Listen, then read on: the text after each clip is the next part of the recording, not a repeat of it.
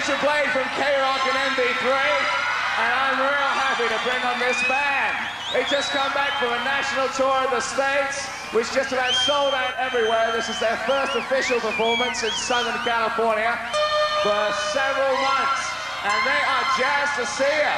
They recently signed with Geffen Records. They have an album called Pleasure Victim. You probably know Metro and Sex.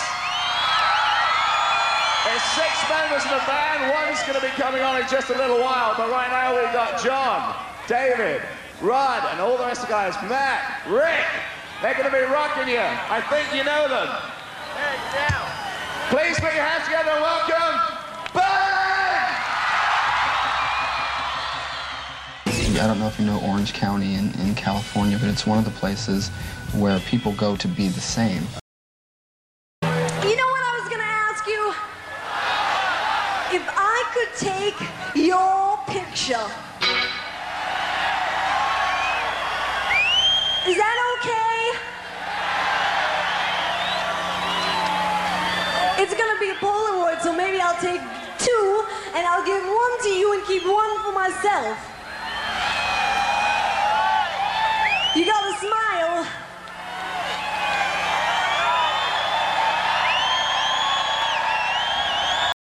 They'll follow us. They let us go. They're gonna follow us. They'll destroy your hidden bases. Yeah. They'll destroy the whole system. Right, I know they'll follow, and they'll bring the Death Star too. But our only hope is to destroy it before it destroys us. Right? It's ugly. They pissed on us, Harry. They fucking pissed on us. Look at my box. I know, dear, but they pissed on me, too. He did say they were incontinent. Just smell this. I think we should get out of here before they do something else to us. Leave? Now? At these ticket prices? Just hold your horses. It probably wasn't real piss, only theater piss. They probably have a formula. Yeah, it was real piss. It was real piss. All right, welcome to episode 9 of CFX. No more words and what are they for, or some variation of that title we will work on here. But I'm Jeff, and that's Slip. And hello, everybody, and welcome to the Cultural Futures Exchange, CFX for short. Here's the place where we examine different elements of cultural ephemera, be it music, movies, TV.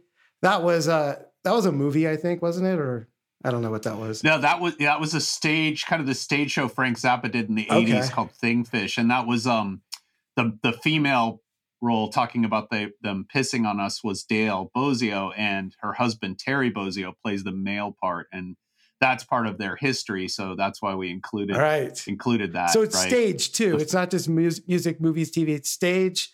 Right. The context of the time that they came out, what's happened since, and then our take on the future valuation, whether we're long, invest in it, short, you should sell it, or neutral in a kind of pretend stock market kind of way, right? Based on what we talked about in the first episode around the valuations of people, the music mogul guy buying the catalog rights of famous rock stars and so forth. So this seems like a weird concept. It's hanging there. You'll see it's not very complicated, and it's all for good and fun. And so this is going to be a weird show. This is going to be about Berlin, the band, and missing persons. And Slip, why don't you explain why this is a weird show for us here? It's weird because normally, well, first of all, it's our first show that we've done that features any female artist. So we're not doing Joni Mitchell or Aretha Franklin. We're going straight for the ones that matter, missing persons in Berlin. So we got to talk about this a little bit because this is different than any show we've done before. And it kind of came about because of a chat we had. So, Jeff is constantly kind of throwing out, what should we do next? And he just said, well, how about Pleasure Victim? And I'm like, what the fuck? Pleasure Victim? Yeah. Like, I didn't even know you were...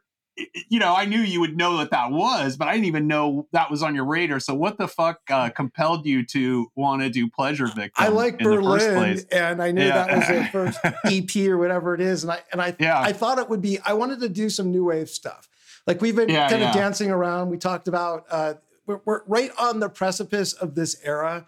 Obviously the last episode, we talked about Cheap Trick and going into the 80s, and we talked about Billy Joel a couple episodes ago, and this was right on the precipice of this new wave time. And I just thought, what better new wave band to start with? There's maybe some better ones, but the one I wanted to start with was Berlin. And Pleasure Victim was one of the first albums that I ever heard by them. And I remember it and just thought it would be interesting. Right. And we also mentioned Missing Persons in the Glass Houses episode because I was making fun. I was using Dale Bozio's super exaggerated new wave singing to make fun of Billy Joel's super exaggerated new wave singing. And you also made a comment, where we were kind of talking about Pleasure Victim, and you're like, well, at least they're better than Missing Persons. Yeah. And I was like, no way. I love Missing Persons. No way. They're great. And so that kind of got us into this argument. And then we kind of were looking up stuff, and we found, obviously Jeff highlighted something in the Wikipedia. It's like, wait, whoa, Dale Bozio posing for Hustler. And then I was looking around and I looking for Terry Nunn, and boom, I found these nude pictures in Penthouse. And I'm like, holy shit, wait, they both did this? That's crazy. What the hell? So, and then, we just started looking into it, and we started noticing all these weird parallels, right? I mean, they're different, very different sounding bands, but they're of the same time, and we'll talk about the zeitgeist and stuff like that.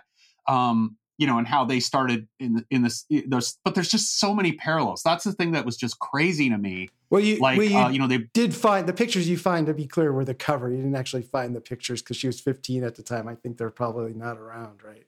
Right. Yeah. You can't look at those, right? Yeah, it was just the cover. But yeah, basically, even though Missing Persons is kind of more of a guitar-driven band, and they basically were birthed out of people who had played with Frank Zappa. Like every single member of the band had either been part of Frank Zappa's main band or had just guested on some of his material.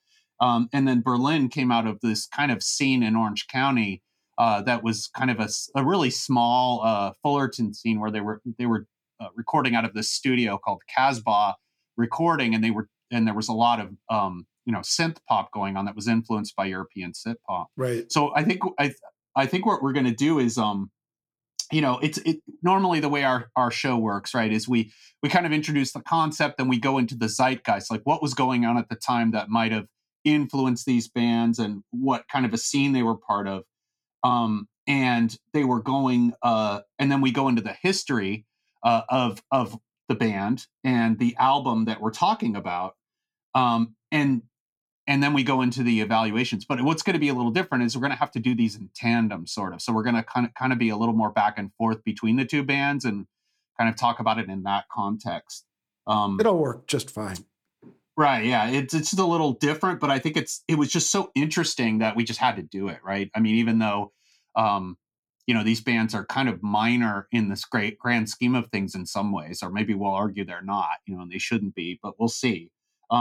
So first, setting the zeitgeist, right? So one of the things that I thought about with this is these bands are both female-fronted bands, and this is a time when that was becoming more and more common. I mean, you think about the first female-fronted bands where it's like a female singer or maybe two singers or something, and the rest of the band is male. That didn't really happen much before the 70s. There were girl groups and there were things like Janis Joplin and things Supreme. Like that is probably an exception. Yeah, Janis Joplin, I guess. Actually, that's a good point. I didn't even think about that. That's the big first one, right? That's a huge one.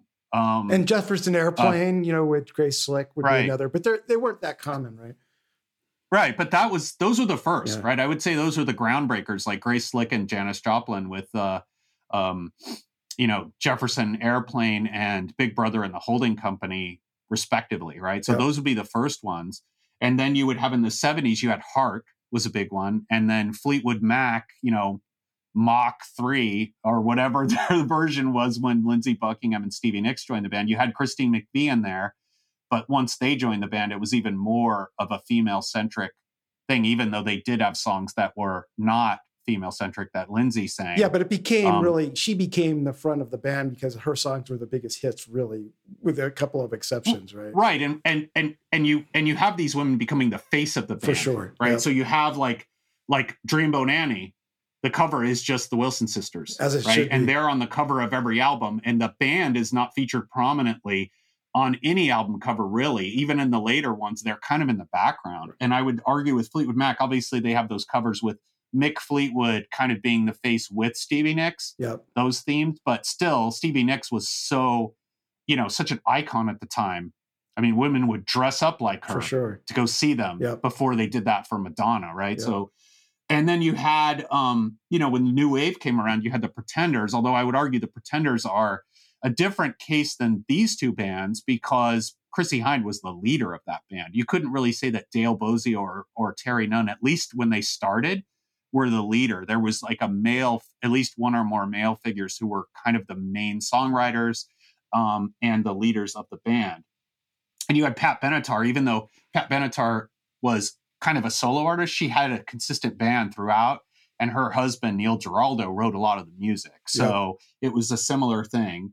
And then, of course, a band you've mentioned before that you dug, kind of a one or two hit wonder, right? Quarter Flash, That's right. Another one, right?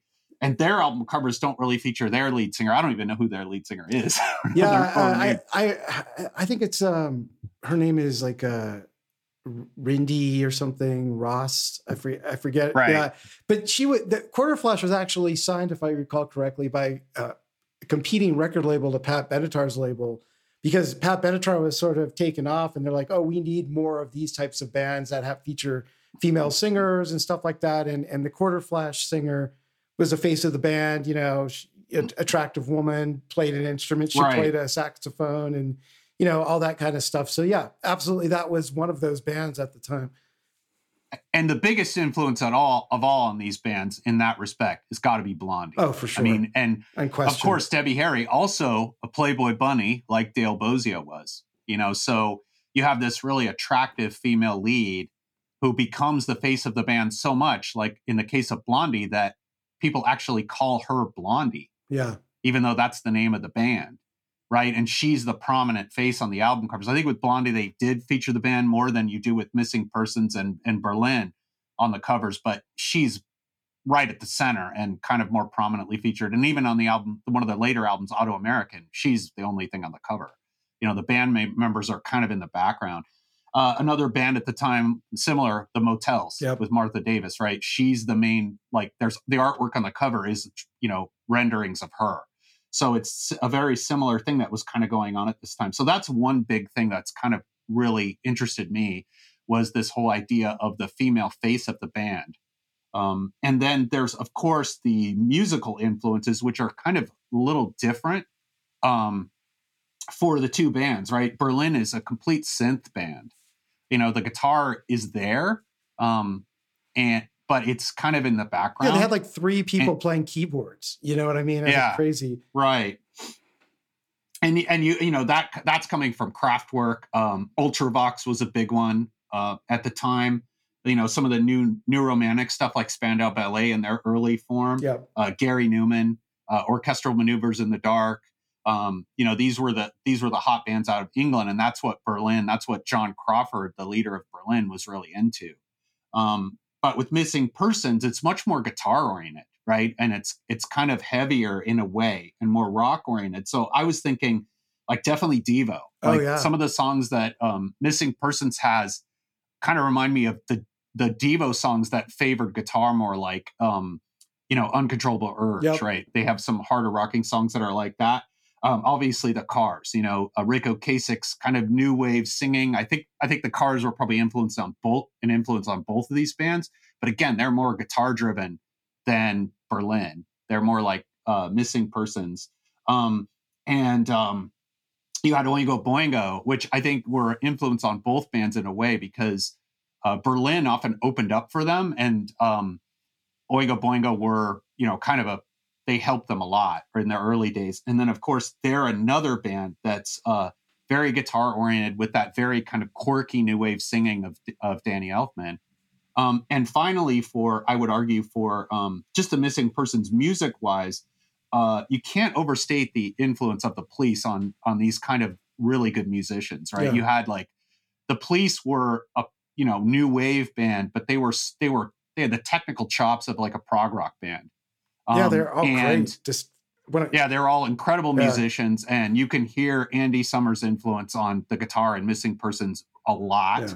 And of course, Terry Bozzio, being an incredible virtuoso drummer himself, had to be impressed by what Stuart Copeland was doing. I know that Neil Peart was, right? You listen to early 80s Rush. That's the influence. Stuart Copeland's one of the best drummers in rock history, hands down. There's no question.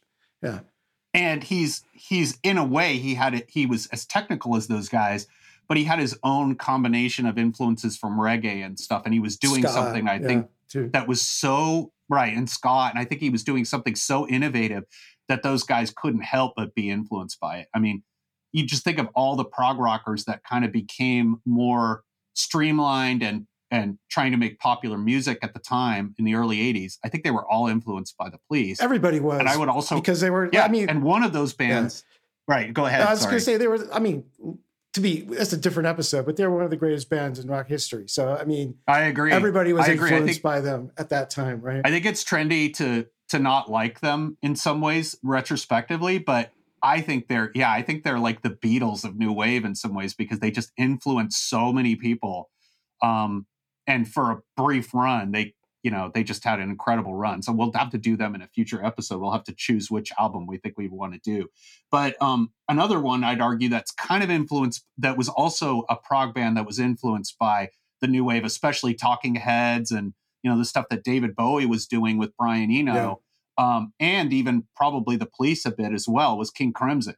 They had reformed, and the stuff on Discipline, it sounds like new wave. And I know that Terry Bozzio, he trafficked in those circles. He, after playing with Frank Zappa, he also played with the prog band UK. One of my favorite albums, Danger Money, which is their second album. And even that was more streamlined progressive rock that was much more rooted in sort of the new sounds that were happening. And so King Crimson, Discipline era, I have to think that this was a huge influence on them as well, to want to get into this kind of music, because they were playing with Frank Zappa and it was very different than what they were doing, right? Yep. So they wanted to jump on that. And then, of course, the big thing here too, new technologies, right? There's all these new synthesizers and drum machines that were coming out at this time, and both bands were hugely influenced by this, right? There's a drum machine called the TR-808 that Berlin used to record Pleasure Victim. And even though they had a drummer too. Yeah, kind of. Go ahead. Finish what you were going to say. Yeah, I'm just going to say that, these synthesizers, the TR-808 and Roland's Jupiter 8, also used on Pleasure Victim, was massively influential. And of course, electronic drums. Terry Bozzio played, he actually invented an electronic drum kit. You don't hear it as much on Spring Session M as you do on the last two albums, which are complete electronic drums. And Neil Peart at the time was also playing electric drums for the first time. So, a lot of these bands were like, these are new toys we can play with. Yeah. Right. This is cool. We can play with these new toys. And both of these bands were very influenced by what was coming out at the time. It was kind of a boom and, innovation as far as electronic instruments. Well, and as far as the drum machine goes, Terry Bozzio didn't really need much help on the drums. Obviously, he's a really good drummer, but the drummer in Berlin, I forget his name, but he, at the US Festival, and we'll talk about that in a little bit, they're definitely using a drum machine live. He's playing along with the drum machine. It's really obvious. Oh, wow. I didn't even notice that. Yeah, it's really obvious. And so, Berlin, not the greatest musicians in the world, and we'll talk about that. But again, the drum machine and the electronic drum sounds, just a huge part of the sound, as you were saying.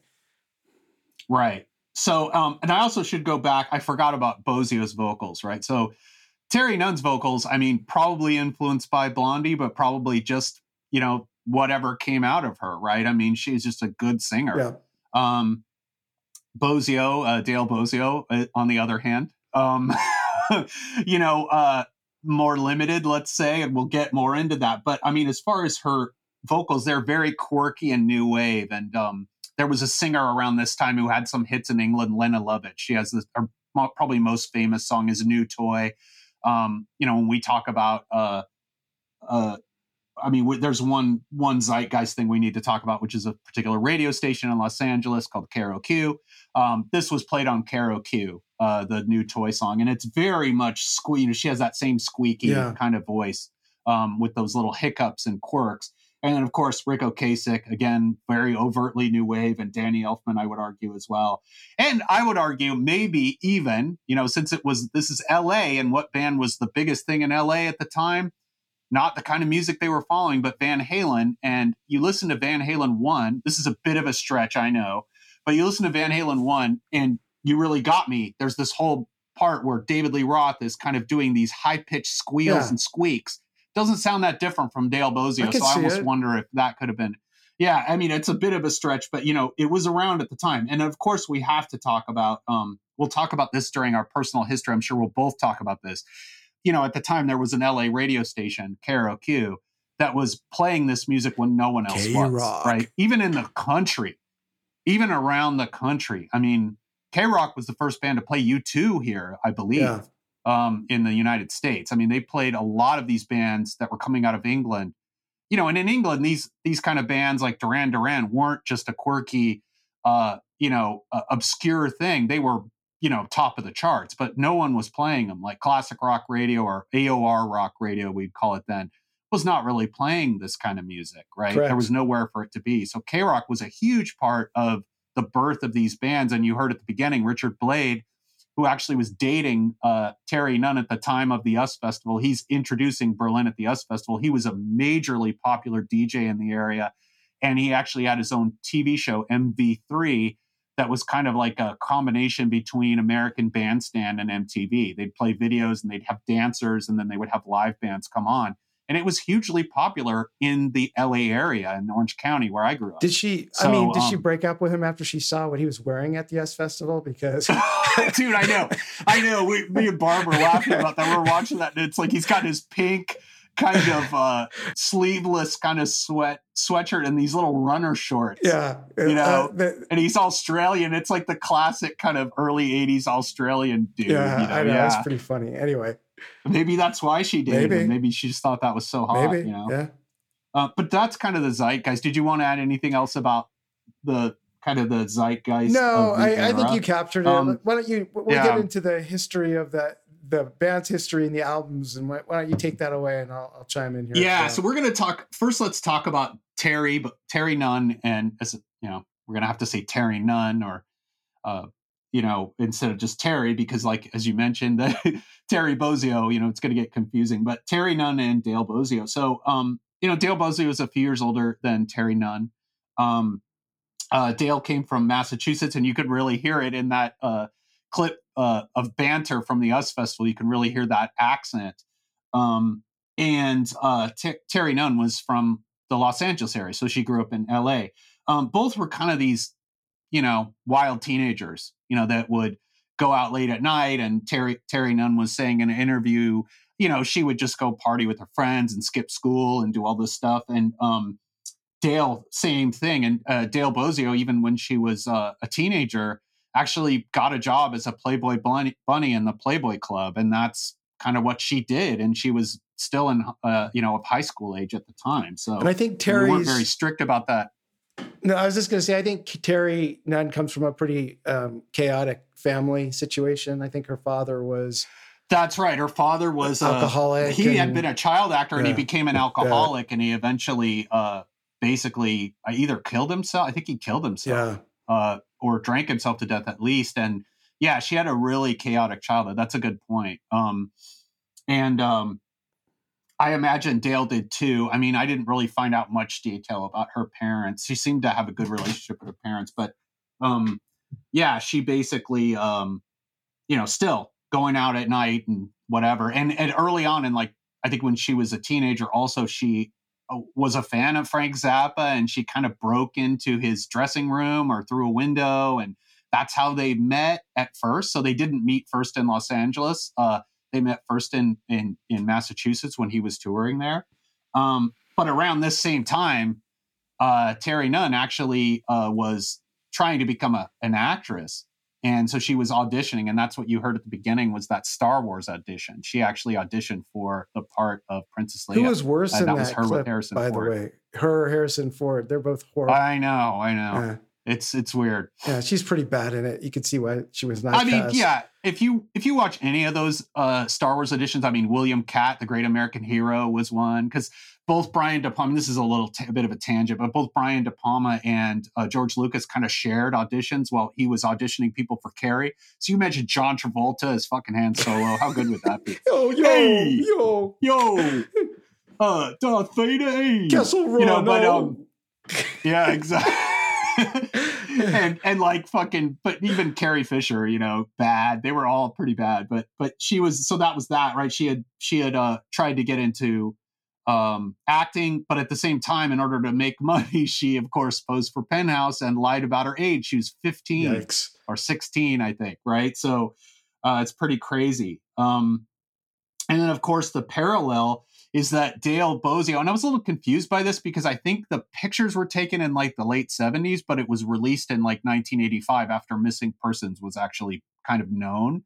I think they might have put the photos in Hustler twice because Larry Flint probably saw an opportunity to take advantage of Dale Bozzio's minor fame or notoriety, right, to release them later. Well, just about Hustler, I just want to say a few things. First of all, posing in Hustler is just so sad and desperate. Just for any poor young woman who's doing that. I mean, Hustler is just so nasty, and it's just like methy biker chicks.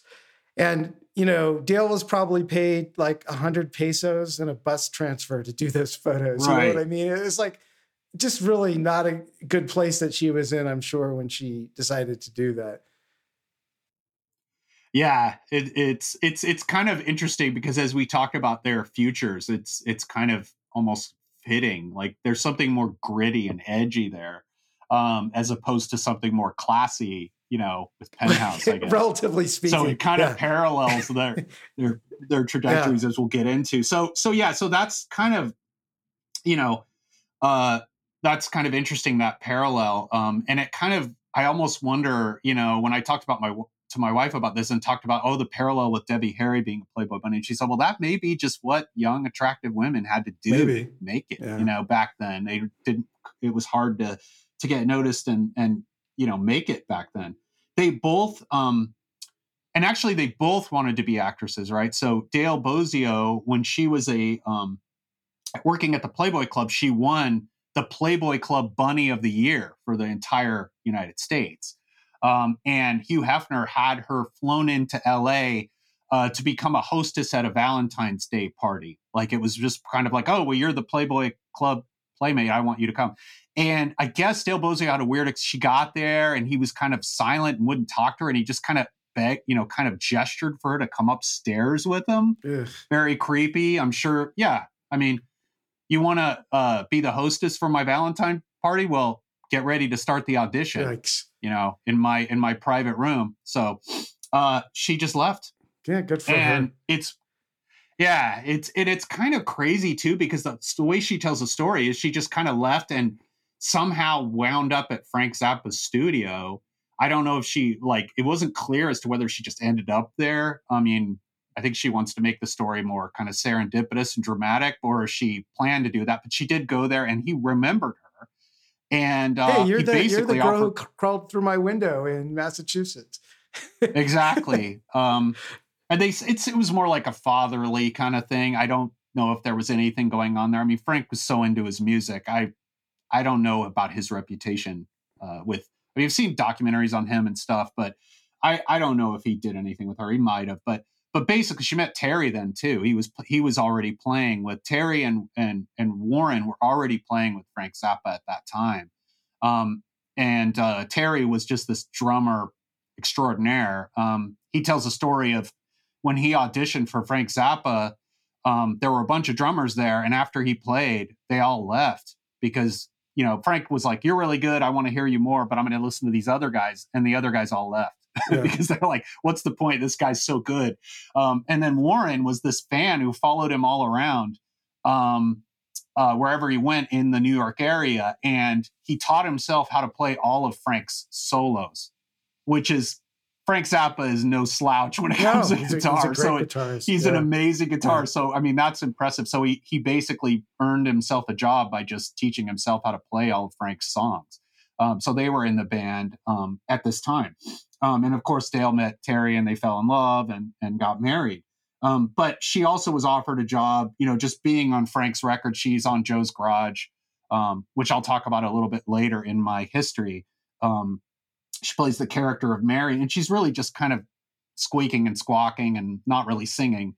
And Terry also did parts on his he not only played drums, but he played characters on Frank Zappa's various kooky, experimental concept albums. So yeah, and during this time, she had always planned to become an actress, but she kind of just got, she wanted to use the Playboy opportunity to get to LA to be a star, and she never really did. But Terry did. Terry Nunn. Actually did. Terry Nunn. Sorry, yeah. I'm going to keep doing. That's going to be a thing. Yeah. It's like me trying to spell Warren Cucciarello's last name. Yeah. I think I spell it like 4 or 5 different ways on the show notes, and none of them are right. Yeah. I don't even try to spell it or say it. Just Warren. Yeah, C. exactly. Yeah. So Terry Nunn had more success. She had some guests. You can find clips of her on like the show James of 15 and Lou Grant. So she had these bit parts on various shows. So she was actually more successful. And actually, in one of the interviews, she talks about how she was offered the part that Charlene Tilton would later play in the show Dallas, but she decided to do music. Yeah. Right. So she could have been a relatively well-known actress if she had stuck with it. Maybe. And she was on Police Story, and she was also on Vegas with Dan Tana and Phyllis Davis. Sweet Sugar, that I'm sure we'll talk about at some other point. Sweet Sugar will have to be one of our films we talk about. If Phyllis Davis was the secretary there on Vegas, had her own distinguished acting career in 60s sexploitation movies and such. Here's a weird thing. She was also I saw on IMDb, she was in something called Katie, Portrait of a Centerfold. Maybe that's also weird. Whoa. Isn't that weird? Oh, man. Yeah. See, it just gets weird, like with these weird parallels and stuff. And you forgot her most important starring role, though, in the great, great, great movie. It's not actually great. Thank God It's Friday. Kind of like the disco version of the movie Car Wash with Jeff Goldblum and Donna Summer was in it, and many other people you've never heard from again. But it's on Amazon Prime currently. As of this recording, so you can check it out and see what you're missing there. But it's not a great movie, but Terry's has a prominent role in it. And that's crazy because of course Donna Summer links to Giorgio Moroder, who has a pivotal role in this story as well. So it's kind of crazy, all these linkages and parallels. I just totally nerd out over this kind of stuff. So she decided to do music, right? And she hooked up with Berlin after their former vocalist, Tony Childs, who's actually a pretty famous vocalist in her own right, ended up leaving the band. So she, and she relocated to Orange County, Fullerton, my home ground. And that's where she hooked up with John Crawford, the leader of Berlin, and they started playing around, and they ended up getting a record deal. But they had this British manager who Terry Nunn did not like. And she felt that the rest of the band was complaining about him as well. And so one day she kind of gave him an ultimatum like, hey, we don't like what you're doing. We're going to fire, we think you need to change what you're doing, or we're going to get different management. And none of the other band members stood up for her. And she just ended up leaving. And it turns out the reason for that is a week before, she didn't know it, they'd gotten signed. Right, to a very small record label, and they had a album deal.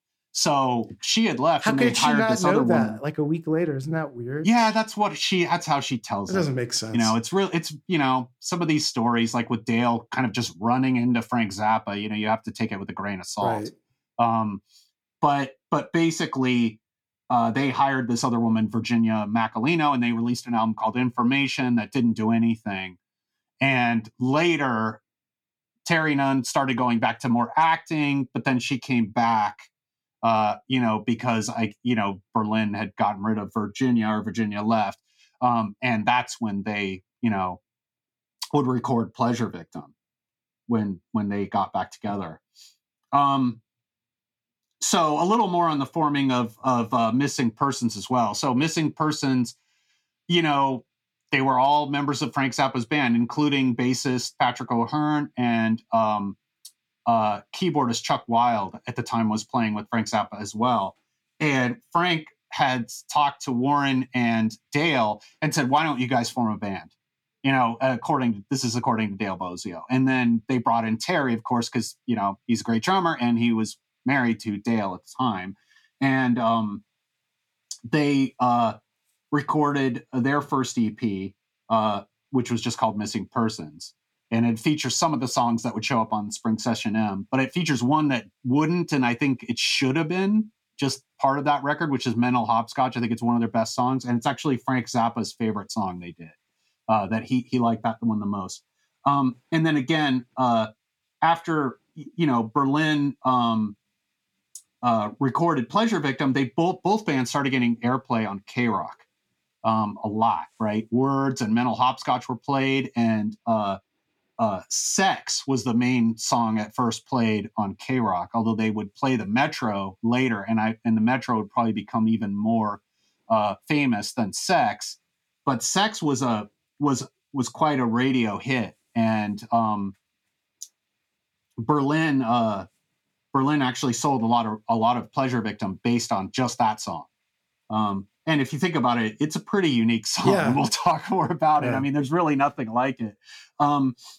So as far as the hit, you know, the success, right? So Spring Session M, you know, it's got Walking in LA, it's got Destination Unknown. These were hits on MTV and the radio, and it ended up going gold. Pleasure Victim would end up going platinum, but not until like 1992. So, but they were similarly successful at first. And then of course, another parallel we found, they both played the US Festival, which we'll probably talk a little bit more about their performances, et cetera, in detail when we go into our evaluations. As far as, and again, the album covers, right? Pleasure Victim, I think, is a great album cover. It's got kind of a Videodrome-like cover with, you know, Terry's image on a TV set, and then you have this shadow that may or may not be John Crawford looking at the image, right? But she's the main focus of the album cover. And then Spring Session M just has this portrait of Dale Bozio with, you know, her hair all dyed like pink and white, like she would dye it, and then a blue stripe across her face. It's sort of iconic, right? Definitely. Incidentally, fun fact, Spring Session M is actually what do they call that? Anagram. Anagram of Missing Persons. Well, that's why you have such a kind of weird, dumb album title, but it, you know, kind of is cooler when you know it's an anagram. And so, you know, they both were doing pretty well. And then it was time to follow up the first album. Missing Persons followed it up with Rhyme and Reason, which didn't do well at all, right? It had a single called Give. And, you know, we'll talk more about it in the evaluation, what I think of this and their subsequent album, The Color in Your Life, of Your Life. That didn't do that well, but Berlin released Love Life, and on the strength of the Giorgio Moroder produced No More Words, that actually went gold. And No More Words was a pretty big, sizable hit for them. Yep. Missing Persons' final album, The Color of Your Life, they actually changed the cover so that it does feature all four members of the band. And one thing I noticed with these bands is every male member kind of has the same hair. Yeah. Like Missing Persons kind of has this poofy hair. And then Berlin, if you watch the US Festival, they all kind of have this, it's a little poofier than it's almost like reminds me of like Scott Baio or something, these weird kind of early 80s hairstyle, maybe like Richard Blade's hair a little bit, but black. Yeah. They all look so much the same. John Taylor of Duran Duran had a similar look. Yeah, too. John Taylor, yeah. Right. And then by the time of Missing Persons, it seemed like Missing Persons, their hair just kept getting bigger. And then by the time The Color of Your Life, it's just sky high. You know, they're it's that kind of 1986 kind of poofy hair that just kept getting bigger. Because in the 80s, the hair just kept getting bigger over the years. It's pretty funny. So The Color of Your Life performs even worse than Rhyme and Reason. But Berlin released Count 3 and Pray, and that had Take My Breath Away from Top Gun on it. So the album didn't sell as much as Low Life or Pleasure Victim, but the song was a Love Life global number one song. I mean, it's still the most popular Berlin song. And I'm sure we'll talk more about that during the evaluation. So they were on top. But interestingly enough, they both had 3 albums in their classic period, right? Missing Persons broke up because Dale and Terry Bozzio got divorced. And then Berlin, they broke up, I think probably because of Take My Breath Away. I don't know that, because that was really pretty much Terry's solo. Yeah. Right. The story there is that, they didn't write that. That was like a song. Yeah. It's written by Giorgio Moroder and co-written with Rick Zito, who was famous for what? Producing The Flame and Lap of Luxury, which we talked about on our Cheap Trick episode. Yeah. He was the producer of that. So they co-wrote that. Yeah. Basically, I mean, it was a huge hit, like you said, and people would go to the Berlin shows and they'd want them to play Take Your Breath Away. It's really a Terry song. It's not really the music from the rest of the band. The rest of the band didn't really even know what to do with it. It was the first really big hit that one of them didn't write, or a former member didn't write. And it just started, it's like, why are we doing this? This isn't really our band, I mean, they were, I'm sure, liked the money from it, but I mean, it was just a, kind of a division point where the fans are really into hearing Take My Breath Away, and it's kind of a ballad, and it's not really Berlin, right. And it doesn't sound anything like them. Doesn't sound like them, and it's not really even the band playing, they had nothing to do with it. And so it was just weird, and they were just kind of drifting apart, and creative differences and all that usual shit, right? Yeah, exactly. So after that, what's another parallel that blew me away is that both Dale Bozzio and Terry Nunn released solo albums. Dale Bozzio released Riot in English in 1988, and Terry Nunn made Moment of Truth in 1991, both having to do with Prince. So Dale Bozzio got a record deal with Paisley Park Records, and I'm sure Prince had something to do with her. If you listen to the music, it just sounds like something he would have tossed off, it's not great. Yeah. But yeah. And then Terry Bozzio made Moment of Truth, which was produced by this producer, David Z, such a Prince name, at Paisley Park. So they both had to do with Paisley Park. So I thought that was a really weird parallel. And then, of course, both bands broke, obviously eventually got back together.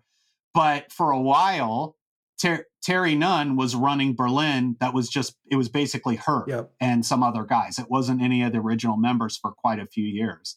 And they did reunite eventually. And now I think that a couple of the guys are, back. David Diamond and the pivotal main member, John Crawford, are back with Terry Nunn. Yeah. But with Dale Bozzio, they had a couple of full band, not full. They never had a full reunion, but they did have a partial reunion for some VH1 thing in the early 2000s, where Terry Bozzio and Warren Cucurello came back. And then Terry Bozzio left because Dale and Terry Bozzio couldn't get along. And Warren was with Dale for a number of years after that. And then in 2011, they ended up breaking up. And so now she goes under the Missing Persons name, and still kind of carrying the torch. So each of these faces of the band kind of kept the band alive and going, right? Yeah. And then I think we should talk a little bit about what happened, kind of some other thing that they have in common is there's some infamous things that have happened to them, right? So Dale Bozzio, she had this thing happen. And I only found this on one website, but basically she had been arrested for some kind of animal cruelty. She's an animal lover. And so when you're an animal lover and you have a small apartment in LA, what do? You get 30 cats, I guess. So that's what she did. She got 30 cats. And I guess she was out on tour. She couldn't take care of them. And someone complained to animal welfare. And so she got arrested for that. I don't think she had bad intentions, but it's kind of a weird thing with these crazy cat ladies, right? I mean, they love the cats, but then they get so many cats, it's actually bad for the animals. Yeah. It's kind of a weird hoarding thing. Well, I'm so glad I think somebody rescued all those cats and that they're all I know. doing well. It's very now. weird. And then, of course, Terry Nunn's infamous event was just happened last a year ago, where she played New Year's Eve at Mar-a-Lago. And, Barf. she later apologized mainly for, I mean, I don't begrudge someone making a buck. It's like you gotta go where people want you. And I'm sure she was offered a ton of money to do that, especially since no artists want to play for, the Republicans are scraping the bottom of the barrel. Kanye West, I'm sure, is lined up up there outside the door to get on stage. Yeah, that's a huge artist they could get, I guess. But, I just picture, Kimberly Guilfoyle and Don Jr. Kind of dirty dancing to sex, and it just turns my stomach. Yeah. But I'm pretty sure that's what happened. But Terry Nunn later apologized and said she was really surprised, although I don't know how she would be surprised that there were no safety precautions for COVID-19. No one was wearing masks, and she said she left immediately after the show and was mortified and all this. But that kind of got her in the news. Yeah. So that's kind of the other thing they had in common. They kind of have a little bit of infamy there. Yeah. And, in the, I think in the 90s at some point, early 2000s, Berlin also did a Bands Reunited thing on VH1 where the original members all got back together. It's really not something to watch. It's stupid. Its reality show is not even, it was completely fake. You could tell that it was about money, and Terry Nunn was probably saying, hey, she probably paid for it because it was really her relaunching Berlin at that point as just her. The rest of them weren't really part of that. It was all awkward and weird and just complete fake reality show garbage. Like, it was fake because they had like cameras planted behind the person who is supposed to be surprised by the camera in front of them. Kind of, it's just like, yeah, totally. Like really? Okay. Yeah. It was just so obvious. And the host is this goofy guy and, all this kind of stuff. So anyway, they did that too. Yeah. All right. So let's talk a little bit about we're talking about our personal histories with these bands. And, Slippy, you were talking about K-Rock before, but I think that continues to play a big role. So why don't you continue on talking about your personal histories with these bands? Yeah. So obviously, when I was, when these bands were out and when I was like, 12 or 13, I was mostly into kind of hard rock, like AC/DC, Led Zeppelin, Rush. But, K-Rock started to become more prominent. And also it was the beginnings of MTV. So obviously I was exposed to some of this music, and I'm kind of trendy, let's just face it. I definitely jumped on the bandwagon with some of these bands. Did you have your hair like John Crawford or not? No, but I did get I wore kind of a flat top, and I tried to dress like a punker. So I had these like Converse high tops and jeans and t-shirts. And I tried to look kind of, I don't know, my version, which is a really nerdy version of trying to look cool. I was never cool. And, I think I didn't really totally jump on that in a fashion sense, because I kind of was, too embarrassed to do something like that.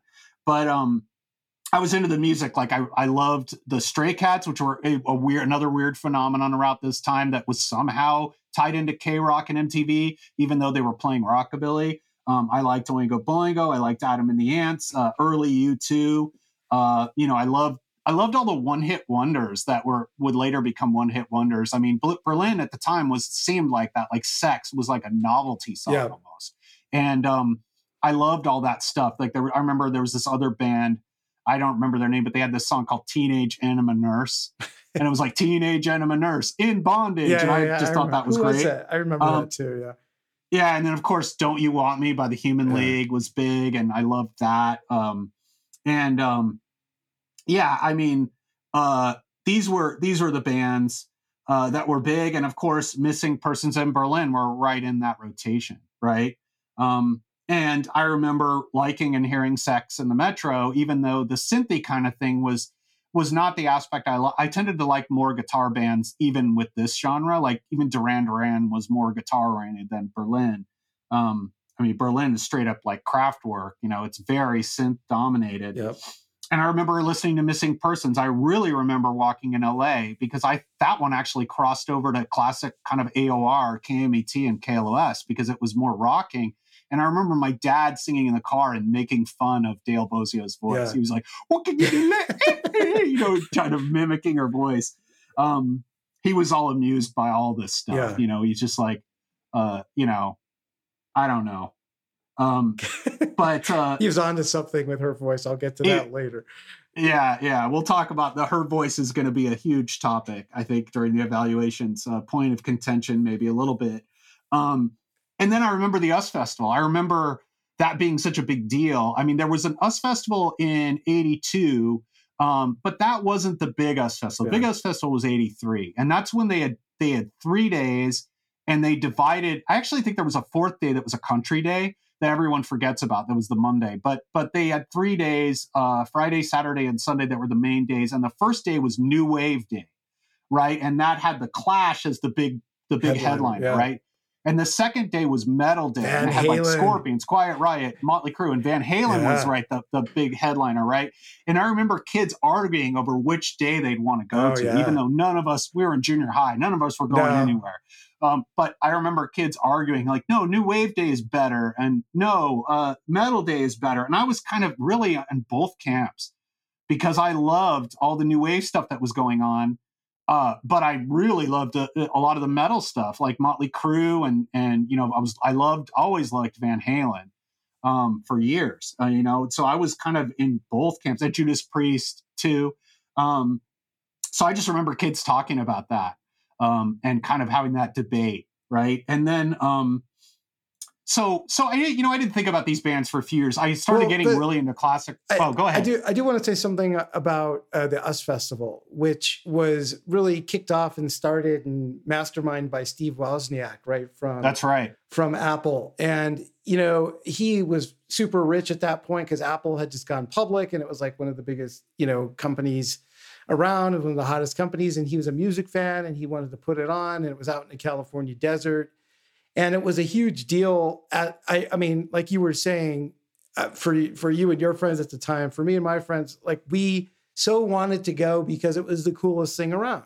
It was like all these great bands were, you know, out there and, you know, going to be a big part of the happening. And I mean, all my favorite bands were basically, I think, going to play, or not all of them, but a lot of them are. A lot of up and coming cool bands were, you know, going to be part of that, including, you know, Motley Crue early on in their career. You mentioned like established bands like the Scorpions, Van Halen, Judas Priest, and many others. The thing about it was my friends and I were desperately trying to go, and, you know, we were young. I was like 12 or 11 or whatever it was. And there was no way I was going. And I was so mad. And my parents were like, yeah, we're not taking you and you're not going. And like my friends and I were all trying to figure out like how we could get going, figuring out like, is there older brothers or cousins or something like that would take us? And we just couldn't get it together. And I just remember like some of the older cool kids that we knew went and talking about it. And we were just like dying of jealousy. It was terrible. Yeah. It was terrible. And this was before you could just go and watch the video, you know, on YouTube or whatever. Like we heard about it and couldn't see it, didn't know anything about it. So it was like this mysterious, great thing that we just weren't able to be part of. So anyway. Yeah, and I forgot to mention Day 3 because that's where Berlin and Missing Persons played. It's interesting. They really would have fit into Day 1, but I think that so much of this music was around. There just wasn't enough room to fit them into Day 1. Day 3 was kind of a weird hodgepodge of things. There was like Stevie Ray Vaughan and like Joe Walsh. And, you know, I think the big headliner was David Bowie, I think, on that day. But it was just a weird mix of stuff the third day. Yeah, I just remember that. And by the way, Steve Wozniak lost a ton of money on these US festivals. Like he made no money. He sunk millions of his own money into it, and they were not profitable, right? Yep. Even though there were massive crowds. I mean, these big festivals, the logistics, I mean, you think of Woodstock 99 and what a nightmare that is. I mean, there were people passing out of from heat stroke during the US Festival. It was so hot. It was in the desert. For people who don't know, I mean, it was in the now Southern they have California Coachella, desert. but I think they've gotten the kind of logistics down to where they get people enough water and all this. But back then it was kind of a free for all. I remember clips of them just running fire hoses on the crowd because they were trying to keep them from dying. Yeah. It's just like not a great thing. But yeah, I should mention too that you know, I have a friend, Steve, and he's this drummer guy, plays, you know, he was really, I remember as a kid, he had this massive drum kit and he was really into Neil Peart. He had this brother, Scott. And I remember we'd go over to Steve's house. We had a band together and we'd play and I would sing and badly. And we would jam. And I remember just seeing Scott just kind of come out and get some food and go back into his room. He would never leave his room. And this guy, his room was full of equipment, just like producer consoles and, you know, 4-track recorders and, you know, camera equipment. He's also a photographer. He was just like one of these gearhead guys. I think now he works for Orange Coast College as like the head of their film, AV, and virtual reality department. So he was like one of these guys who was just into equipment. And he would never leave his room. He was always there. And I remember hearing that he actually either had kind of helped set up the studio or worked at that Casbah recording. One of the artists I didn't mention that was part of this whole Fullerton scene as part of Berlin was Stacy Q. She was like another kind of pinup looking singer. 2 of Hearts. Yeah, 2 of Hearts was her big hit. This was a few years after Berlin, right, in 1986. But during the time of Berlin, she was in this band with this guy, John St. James, who ran the studio, called SSQ.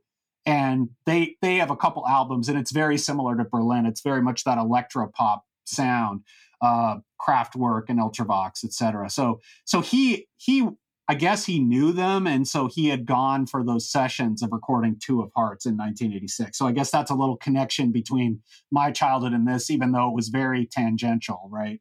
So one thing that kind of with Missing Persons that happened during my childhood was this thing that I will be talking about in future episodes, because it was a major event in my life. So what happened in, I think it was 85, 86, my friend Joe's father was a landlord, and he had hired me and Joe to go clean up he had this apartment these people were renting, and they were deadbeats, right?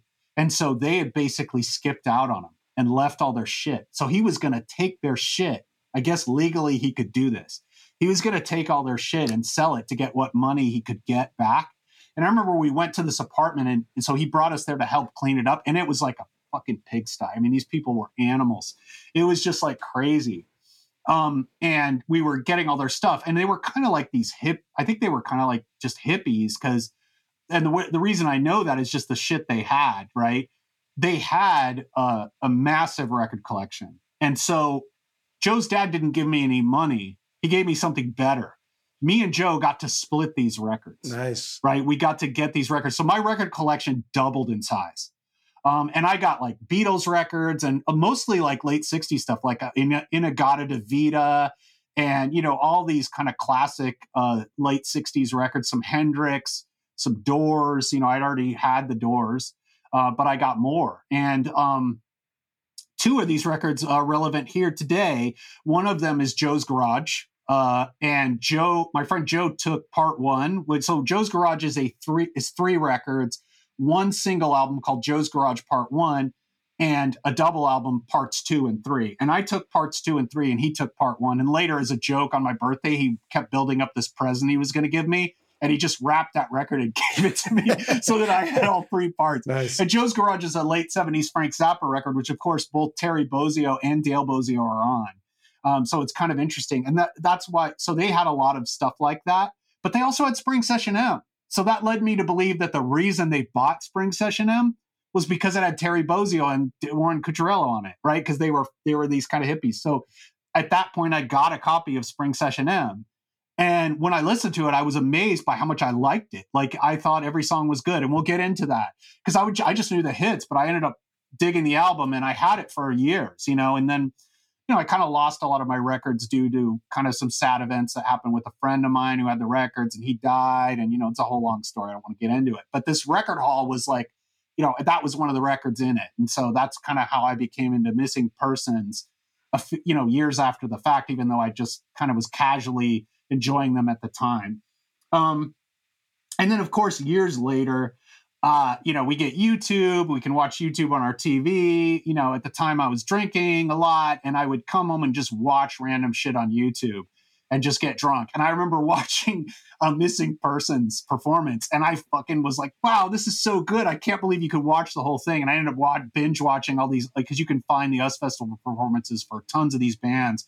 And Missing Persons is actually like a 40, 50-minute full performance. Some of the bands you can't find everything, but some of them like Judas Priest and stuff, you can find them. So I remember watching that and kind of got me back into them a little bit. And then, of course, with Berlin, one of the things that happened to me too is I remember when Stranger Things came out, right? So Stranger Things came out and it has this soundtrack that's very like 80s synth. Yep. And around the same time, John Carpenter, the filmmaker who always did his own soundtracks, was releasing these Lost theme albums. And I have them all, and I love this kind of 80s synth. I kind of became like hugely into it again. And that's when I started getting into bands like the Human League in Berlin. Because I just, for some reason, a lot of the synth stuff in the early 80s, I kind of liked it, but then I kind of backlashed against it once I got back into classic rock like The Who and Beatles and Pink Floyd. For some reason, Pink Floyd synths was great, but I didn't like any of the 80s stuff and the technology. I just didn't like the technology. Yeah. But then now, more recently, I've gotten back into it. And so I think that's kind of my history with Berlin. I've kind of liked Pleasure Victim a lot more than I would have, because I like that sound. I like the way those synths sound. And I'm just into that. And of course, researching this episode, as we'll talk about later, I discovered a bunch of live shit from Missing Persons, which kind of made me like them even more. But let's go into your history and then we'll get into that. Yeah. So, we mentioned K-Rock. KROQ is an LA station that played a lot of the new wave type stuff. I mostly, at this time in the early 80s, did not listen to it and actively goofed on it and hated it because I was more of a metal rock kid. KMET and KLOS were the two radio stations that we listened to. The fact that I know the number, like KMET was 94.7 and KLOS was 95.5. I still remember that, and you do too. And it's really weird that we remember that. But those stations were such a big part of our childhood, and you'd see like the stickers all around, the KLOS stickers and the KMET stickers on cars and stuff like that. I'm going to jump in real quick with another fun fact that's related, that's even crazier. So KMET, they used to have these radio spots where they would emulate a song like "Don't Lean on My Man," they do like Suffragette City, but then it would be like KMET, they would throw in that. And those sound-alike songs were all recorded by John St. James at Casbah Recordings, the same place for Berlin. So it's like, it's kind of funny that KMET was involved with that too. Yeah, KMET had like Jim Ladd was, I think, one of the DJs. He was at KLOS for a while too. They go back and forth. KMET is also where Dr. Nemeno was, so we'll get into that in a future episode. But anyway, big part of both of our childhoods were these radio stations. K-Rock was not really something I listened to, and a lot of the bands that Slip was talking about, like the new wave bands, not really my thing at all. The Police were. I really liked the Police. I did like, and they weren't really that in that genre. The Police were played on all the stations. Yeah, they were. Though. They played them on KLOS and they played them on K-Rock. Yeah, and I loved the Police. I thought that they were great, and we'll get into that in the future. But one of the synth bands that I really did like, and I did get a lot of shit from it from my friends, was Duran Duran. I really like Duran Duran. I still like Duran Duran. Me too. I think they're a really good band and their songs are really good. And I liked them back then. And like Planet Earth and all those songs came out, I really liked them. I just got endless shit from my friends about like, totally. Like hey man, that's so gay. Who are you, man? Like, all that stuff. But I did like it. And still liked it, listened to it in college and stuff too, even as well. Missing Persons, I actually bought that album, Spring Session M. And I remember the album cover, that iconic pink with the blue stripe, you were talking about, being everywhere. It was a really popular album, maybe especially in LA. I don't know. But I did buy it. I think it was. Yeah. I think it was more of a LA area thing. Because of KROQ. Yeah. That's where you're going to hear it. And I just remember seeing in record store windows, you know, the posters for it and, you know, all that shit. I bought it. I liked the hits. Didn't really listen to it that much. I don't know what happened to it. And as an aside, I'm not really sure about what my record collection strategy was at the time, because like I would buy vinyl and I'd buy cassettes, and I don't know, I didn't really have a strategy. Same. I don't understand like what I was thinking, but I had all of it. I didn't think about things in terms of vinyl and cassettes. I just thought I saw a cassette and I would buy it probably sometime. Me too. For some albums, I would buy cassettes. For some albums, I would get vinyl. It was kind of random. Me too. Yeah. It was just weird at this point. I have none of the vinyl. I don't know what happened to it. I really have no idea what happened to most of my vinyl. Most of my record collection, as it were, music collection, was on cassette because I inherited most of it, as I talked about in previous episodes. Right. I had a friend in junior high whose stepfather was really into keyboards and music and guitars, and he had like a bit of a man cave. Oh yeah, so similar to my story with my weird friend's brother. My friend's weird brother. Yeah, wow. with your friend Steve's brother. This guy had like, I mean, he was kind of an amateur musician, and he's really into computers at that time, which I definitely was. He was kind of a little bit younger than my friend's mom, not by a lot, but that was also a little strange. He kind of looked like, if I recall correctly, a little bit like Chong from Cheech and Chong, with the same kind of beard and, and hair. So sounds like the coolest stepdad ever. Yeah. Or maybe not. No, he didn't really like him, but it's hard to tell whether that was just because he was stepdad or not. But this dude was kind of interesting. I remember talking to him about Eddie Van Halen and Eddie Van Halen playing on Beat It at the time. And this guy was, you know, talking about how it was funny because he's talking about Thriller, which was around 83, right? So he's talking about Thriller, and he's like, of course it's a great album because Eddie Van Halen's playing on it. You got the guys from Toto all playing on it. It's like, why wouldn't it be great? And so anyway, as an aside, I also had, as far as keyboards and knowledge of keyboard and keyboard music, prior to that, in the late 70s, before we moved to a different part of the valley there, I had a friend whose father worked for Oberheim, the keyboard company, in the late 70s, which some would argue is sort of like the heyday of that company. And he went on to work for Roland for like 3 decades or something like that. But he worked for Oberheim, and they had all sorts of keyboards laying around the house, and they had like pictures of him with famous people who mostly I didn't know who they were at the time, because I wasn't into keyboard music then. I was into it's like Robert Moog or something. Yeah. You know? I mean, but it was like, you know, oh, here's the keyboard player who played on David Bowie albums, and here's the, you know, whatever it is. But it was just him with like famous people. I lost contact with that dude, but he, you know, I do remember keyboards just being around their house, and they're probably today worth, you know, tens of thousands of dollars. Anyway. Berlin, I had heard of. I had, of course, heard the hits. I like them, which we'll get into more during the evaluation. But I never saw any of these bands live. I was too young to really see them in their heyday. I do remember Berlin playing a show in Hollywood, maybe at the Roxy, maybe somewhere else, at Whiskey. So, you know, one of those places.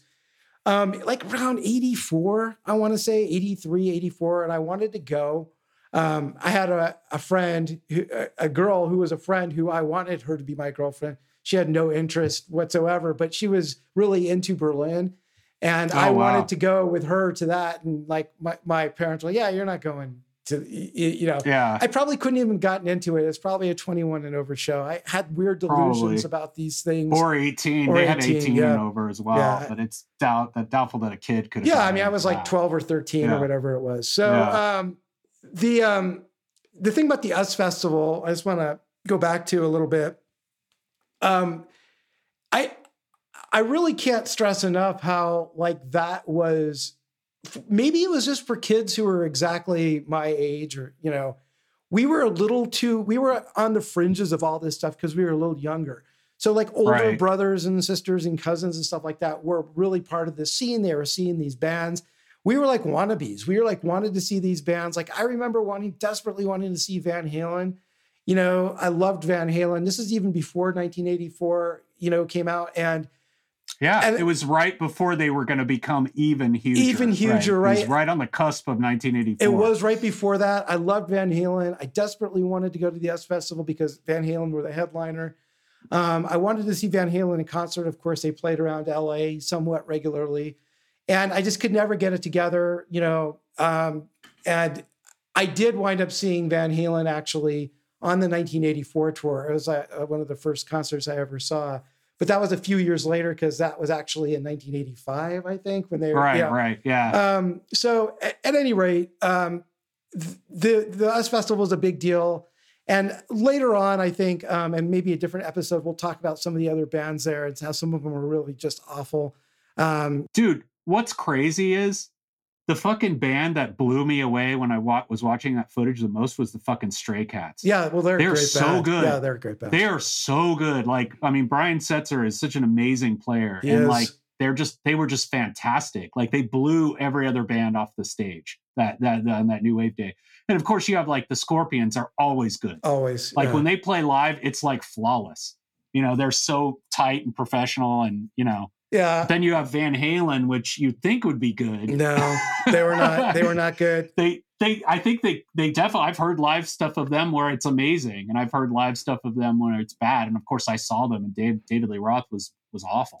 I saw them. I was really into. That was much later. Yeah, it was later. But I was really into Motley Crue at that point. They were new on the scene. That was when they were good. Yeah. I mean, as far as at least on record. On record. I mean, the first two albums are it pretty much, right? Yep. And I wanted to see them there. And looking at the footage years later, I was like, oh my God, they're awful.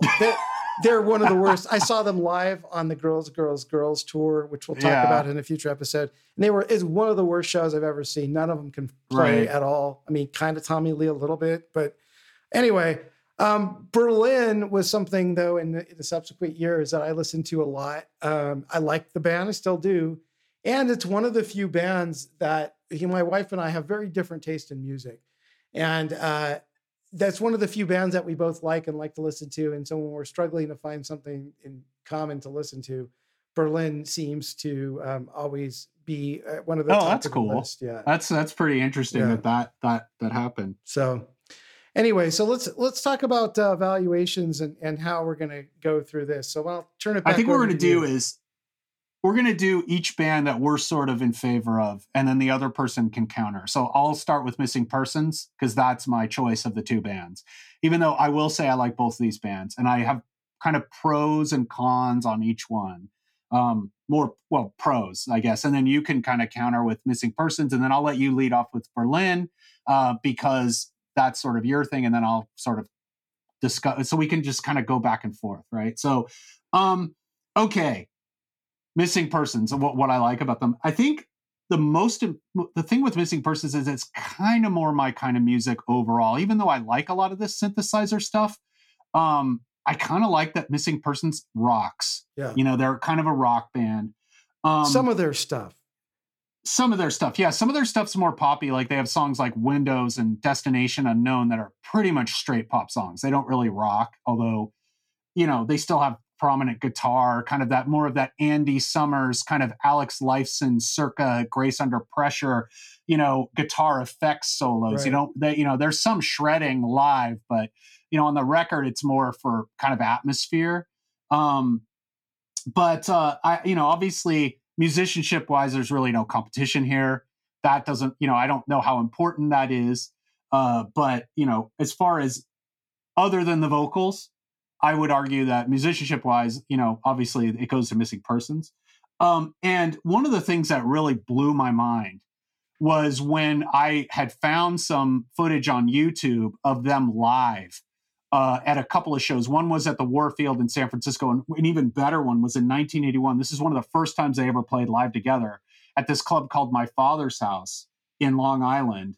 And I just want to play a little bit of a song called Bad Streets, which is a deep cut on the album. I tell you right now, I'm committed to myself. I'll use you, I put it to you. No one will ever play chess with my life. I'm for certain, the fever is different. It's only real when it's real for me. I'm trying, not crying. Civic justice means 7 times change.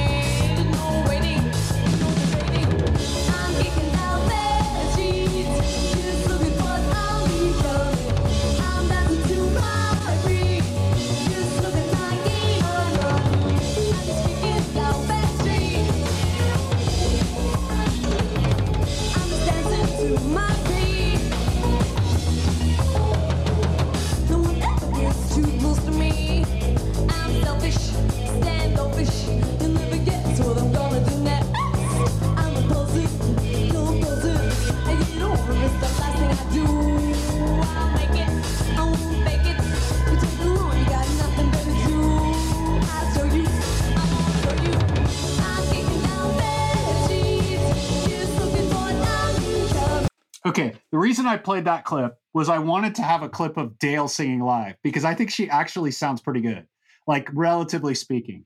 You know, she sounds like the record. She's got kind of an edge to her voice that I like, and I think it goes with the music. Like, it's very quirky. I know there's a lot of those hiccups and squeaks and stuff. Totally unique in a way, even though there's some influences. It's really unique. And I wanted, there's parts of that song that are much more impressive musically. There's a guitar solo that's amazing. There's some drum licks that Terry Bozzio does that are fucking insane. You know, he's so solid and propulsive, and they're so tight. But I just wanted to get a longer clip of her singing just to show that she could actually sing live, at least as good as she does, you know, and that's, again, a point of contention there, right? So I wanted to... that's why I wanted to get that clip. But that thing, we'll link to that in the show notes. That performance and the other one are incredible. I mean, the playing on there is better than anything they do on the record. I would argue that these live clips are kind of unfortunate because I think what happened to the band was they got more and more poppy and they veered away from that rocking side. And I think if they would have stuck to that, at least we would have 3 good albums instead of 1. Yeah. Because I think Spring Session M, I like it all the way through. I like every song, except maybe Rock and Roll Suspension is one of these more new wave quirky ones that doesn't quite work. There's another one called US Drag that's like, it's barely a song. It's kind of a weird, it could be instrumental, and what Dale does with it doesn't really work. But the music is insane. It's in this insane time signature. It's a prog rock just song, really, basically. Yeah, it's a prog rock song completely. And I wish they would have gone more in that direction. And I think if they would have stuck to this kind of harder edge sound, or maybe captured some of the intensity of what they do live on the record better, because even Spring Session M, which is by far the best thing they ever did and the only thing I really like by them, doesn't really capture quite as how ferocious they could be live. I mean, these shows are awesome. And that really made me kind of appreciate them even more. But I will say, yeah, I like almost all of Spring Session M. I think every song could have been played on the radio, except for maybe, like I said, the weirder ones. But like Windows is catchy. What is it? The Noticeable Ones is catchy. Most of the songs are somewhat memorable and catchy to me. But there's the hits too. And I think probably the one hit that really stands out to me is Destination Unknown. And we should play some of that. Life is so strange. Destination unknown. When you don't know your destination, it's something could change. It's unknown. And then you won't know. Destination unknown.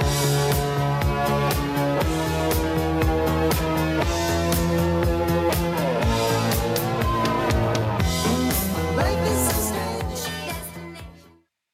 Yeah, so I mean, everybody knows that song. That was on MTV, and the video is really hilarious because it's just so of its time. Yeah, for sure. And I think that's one problem with the band too, is I can't imagine this sound at any other time. It's not timeless.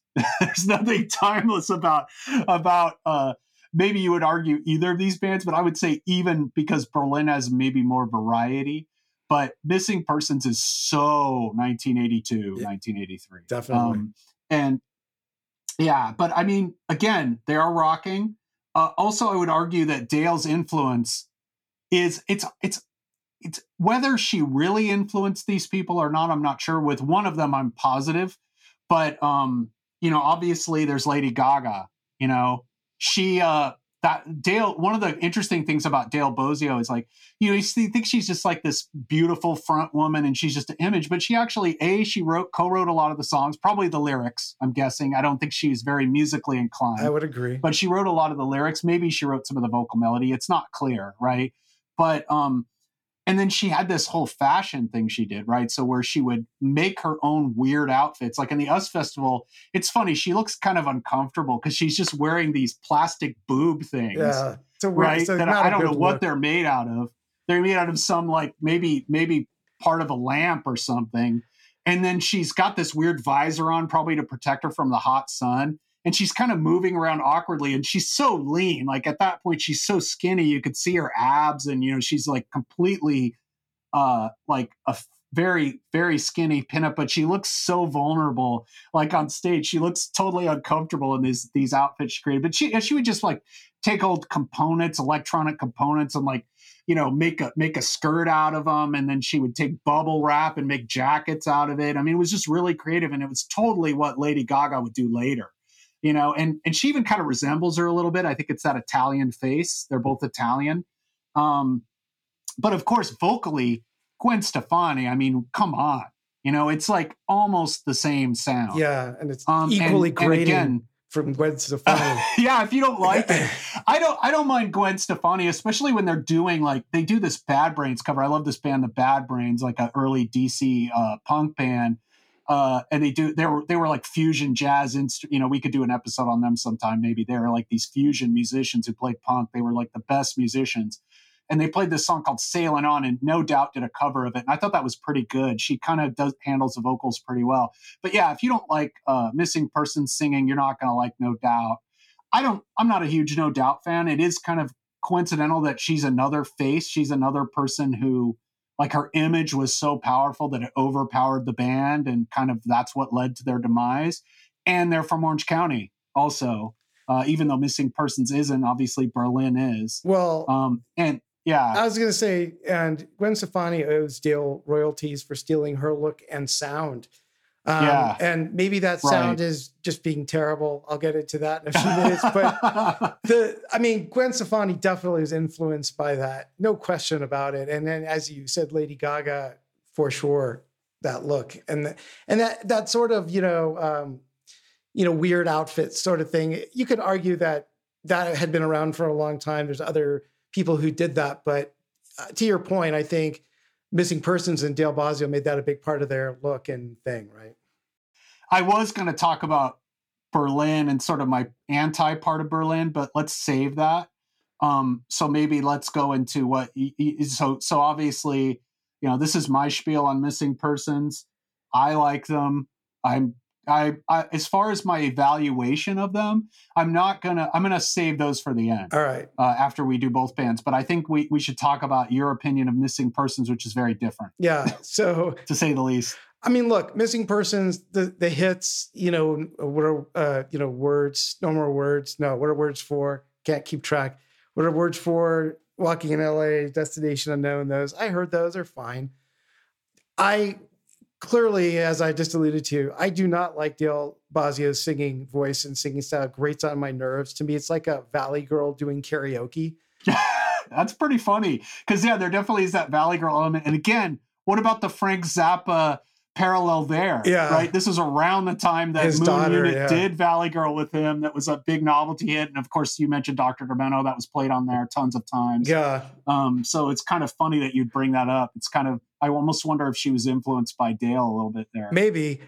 I can't take the vocals, at all. I do 100% agree with, your support of them as far as being musicians. Obviously, Terry Bozzio and Warren are great. The rest of the band are all top flight musicians.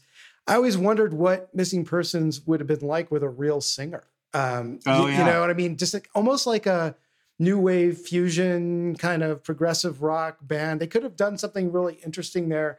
Maybe even a singer like a Terry Nunn quality singer could have done something interesting. I wonder about that because I do appreciate their musicianship.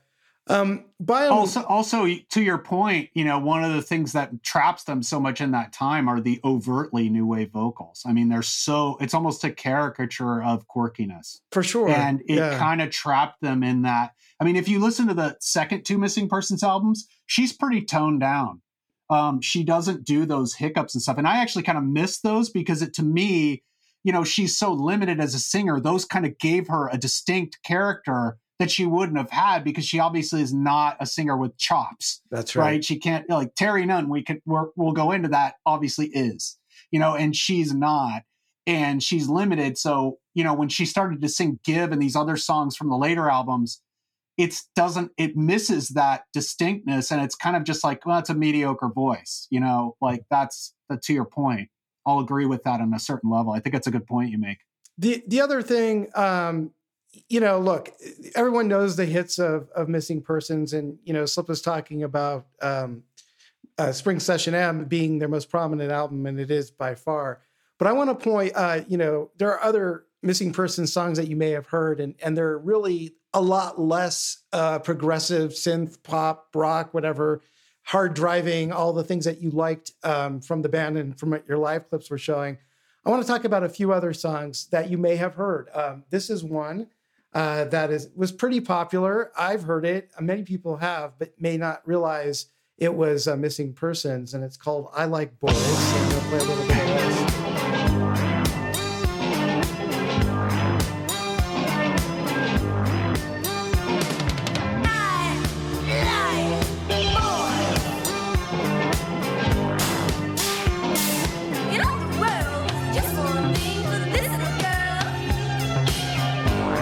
No one is going to confuse. That's Super Valley Girl. It is. That's like total Valley Girl. That's from the EP. Yeah. That's not even from Spring Session M, but yeah, that was played on the radio. It was. A little bit, yeah. I think it's been on movie soundtracks and stuff too. And it's really hard. I mean, it's not a fair comparison to the live clip you were playing where you have this, really good band rocking out. But no one's going to listen to that and go, wow, this band is incredible. It sounds just some synth, band. That was the thing where they were kind of trying to do some more poppy stuff, or maybe a little. It was quirky and poppy and didn't have that rocking edge. And I think they kind of got more electronic as time went on. And this is kind of an early example of that because it's a really early song. It's a really early song. And then I don't know how we missed this on our Doors episode, but they did a cover of the following.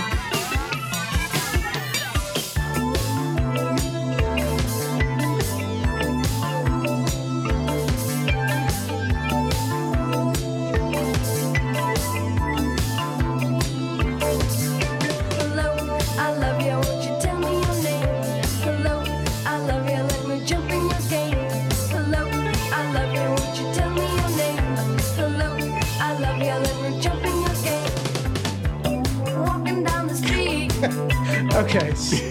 Well, you don't think that's good, man? I do not think that's good.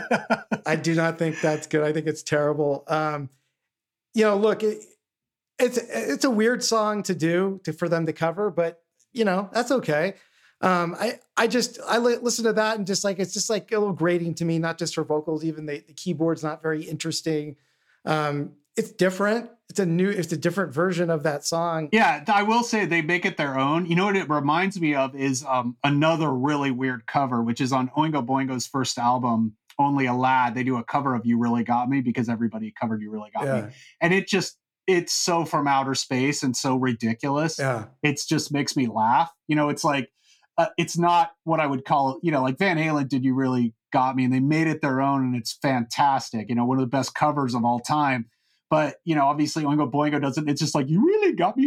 It's like super quirky. And that's what this reminds me of. It's just like so quirky. It's over the top. I don't mind it. It's not, great, but it's at least unique. Yeah. At least they didn't just do a cookie cutter version. But yeah, it's weird. Why would they do this? I mean, it sounds like they were trying to interpret what Devo would do with this song or something. It's like Satisfaction. But I think Devo's Satisfaction is awesome. Yeah. Like, it's an amazing song. Yeah. This doesn't really rock either. It's just so goofy. It's kind of goofy. Yeah, it's like a novelty. The other song, you mentioned it earlier, one of their early songs is called Mental Hopscotch. I'm going to play a little bit of that right here.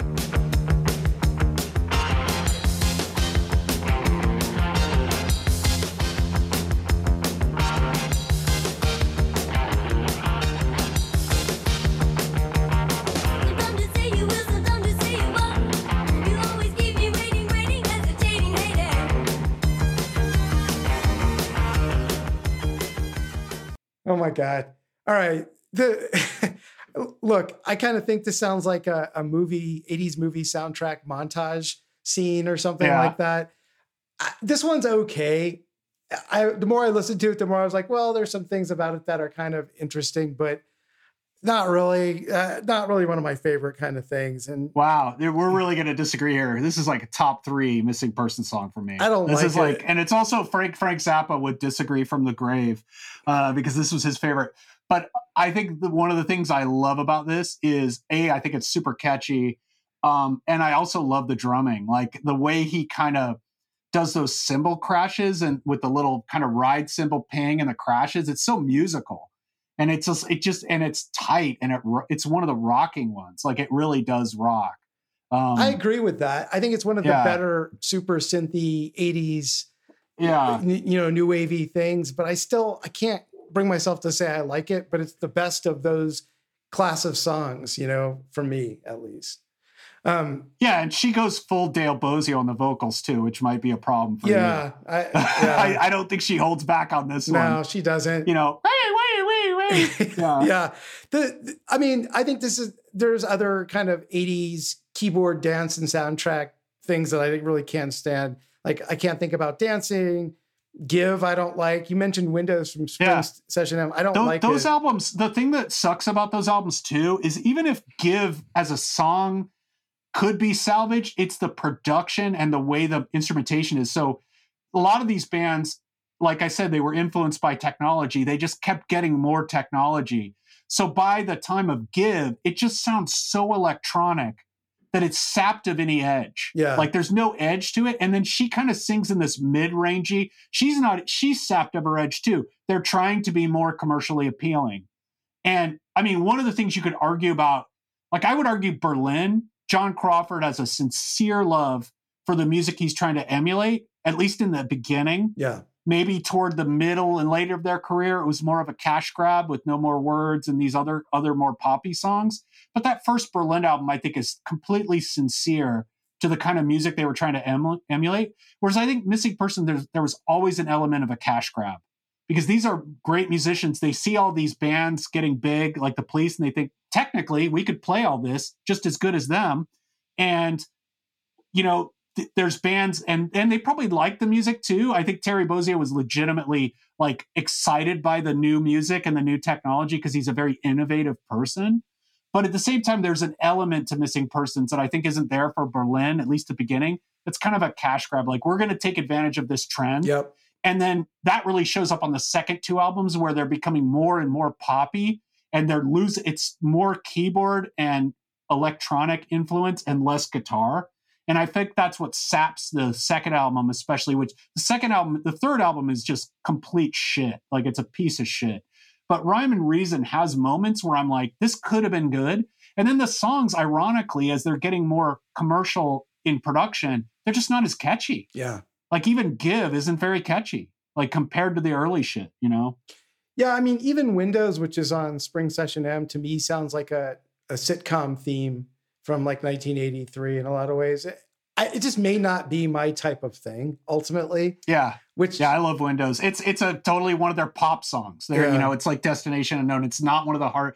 I mean, like some of the album cuts, like Bad Streets and Noticeable One, have this dark guitar edge, and these don't. These are like them trying to make a commercial song, even though they didn't release Windows as a single. It's just it probably was something they thought of when they wrote it. Yeah. And her voice is especially Dale Bozio on Windows. I mean, she does a lot of flourishes there that, maybe like nails on a chalkboard to some. To me, certainly. And so like, I just had a hard time listening to a lot of it. Just like, I just can't take her, and so I think to your point, like if that's where one is going to come down, it's really hard to be into the band. And so I acknowledge that, somebody who doesn't feel that way could have a different opinion. All right, let's transition over to Berlin, and maybe I'll kick this off here. Berlin, I think said before, more of a fan for Berlin, obviously, than the Missing Persons. I don't think Berlin's the greatest band in the world or anything, but I do think they have a lot of good songs that I really like. I don't really get much beyond their greatest hits albums, or several greatest hits albums for the most part. I've listened to all of them, and a lot of it's really bad too. I can't defend it, but I do like them more. They're not as good as musicians for sure. Terry Nunn, though, is actually a really good singer, and really she makes the band. I think the rest of the band musically are just lucky amateurs, to be honest. With John Crawford having some decent songwriting chops. Yeah, for sure. He did write No More Words too, which is arguably, I would argue, probably their best song. it depends on, Metro is great too. Metro, they're really memorable songs. So he could write some hits. He could, but yeah, as far as musicianship, as musicians, Terry Nunn is far and away the best in the group. And she's a far better singer than Dale Bozio. I'm not going to argue that. Yeah. Just from a technical perspective, she's got the chops for sure. I mean, let's talk about the song, a couple of the songs here. Let's talk about Sex. We were talking about it before. If you've never heard it, here's kind of what it is. Yeah. I'm a goddess, well, I'm a virgin. I'm a blue movie, I'm a bitch. I'm a geisha, I'm a little girl, and we make love together.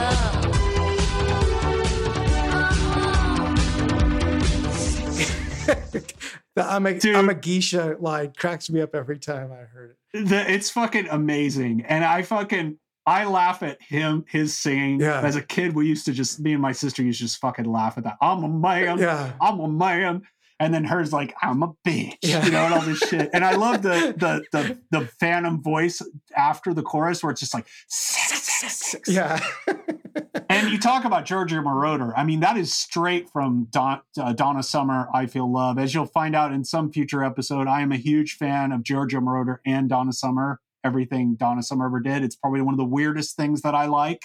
But she does a song called I Feel Love, and it's that same pulsing keyboard. It's like, dig. Right. So it's very, I think he was influenced by that as well as being influenced by Kraftwerk and Ultravox.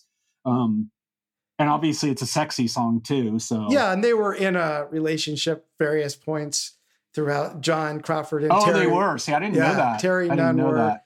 I don't know the timelines, and it doesn't even make sense. Like, I think they alluded to the fact in that Bands Reunited thing I'll talk about in a minute, that they were in a relationship, but the timelines are weird. I think they broke up and together and broke up together, and ultimately, I think what demised the band is one of the things is they had broken up and were arguing and fighting, the typical story there.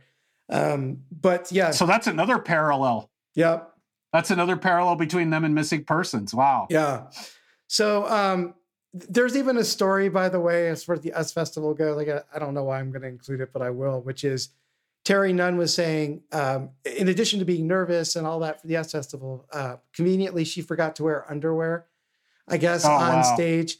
And if you've seen the US Festival live video from it, she does a lot of dancing around and straddling John Crawford during this song and kicking around, and she apparently, according to Terry, at least forgot that she didn't wear underwear, and they're filming it, and they had to go get the footage and this whole thing, which when I was watching this and my wife was around watching it, she's like, oh, what a load of shit. She's like, she didn't believe that for a second. She thought it was a bunch of nonsense that she forgot to wear underwear.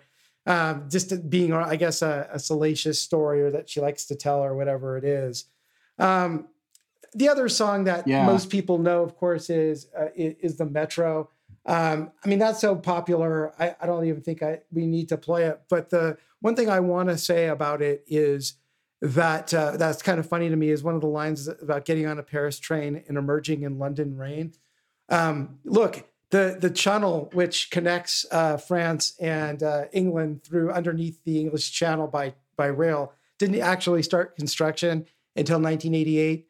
And even though it was planned for years, my guess is John Crawford either had a lot of confidence in the idea of the project in the early 80s, or was not paying attention in his geography class at El Dorado High School in Placentia. Golden Hawks, right? So yeah, he probably just didn't understand that you actually could not take a train from Paris to London at that point. But maybe I'm reading a little too much. Well, hey, they're a futuristic band. Maybe they knew. They're using this new space technology, so with synths and stuff. So could be they were forward looking. I mean, the project was conceived of, so maybe he was reading The Economist or whatever and going, maybe this seems like something I should write about. I doubt it though. All right, no more words. We've talked about. I think we're both in agreement. It's a great pop song. I'm going to play a little bit of it now. Yeah. You promise your love, how much you care. I'm still listening, but still unsure. Your actions are lacking, nothing is clear. No more words.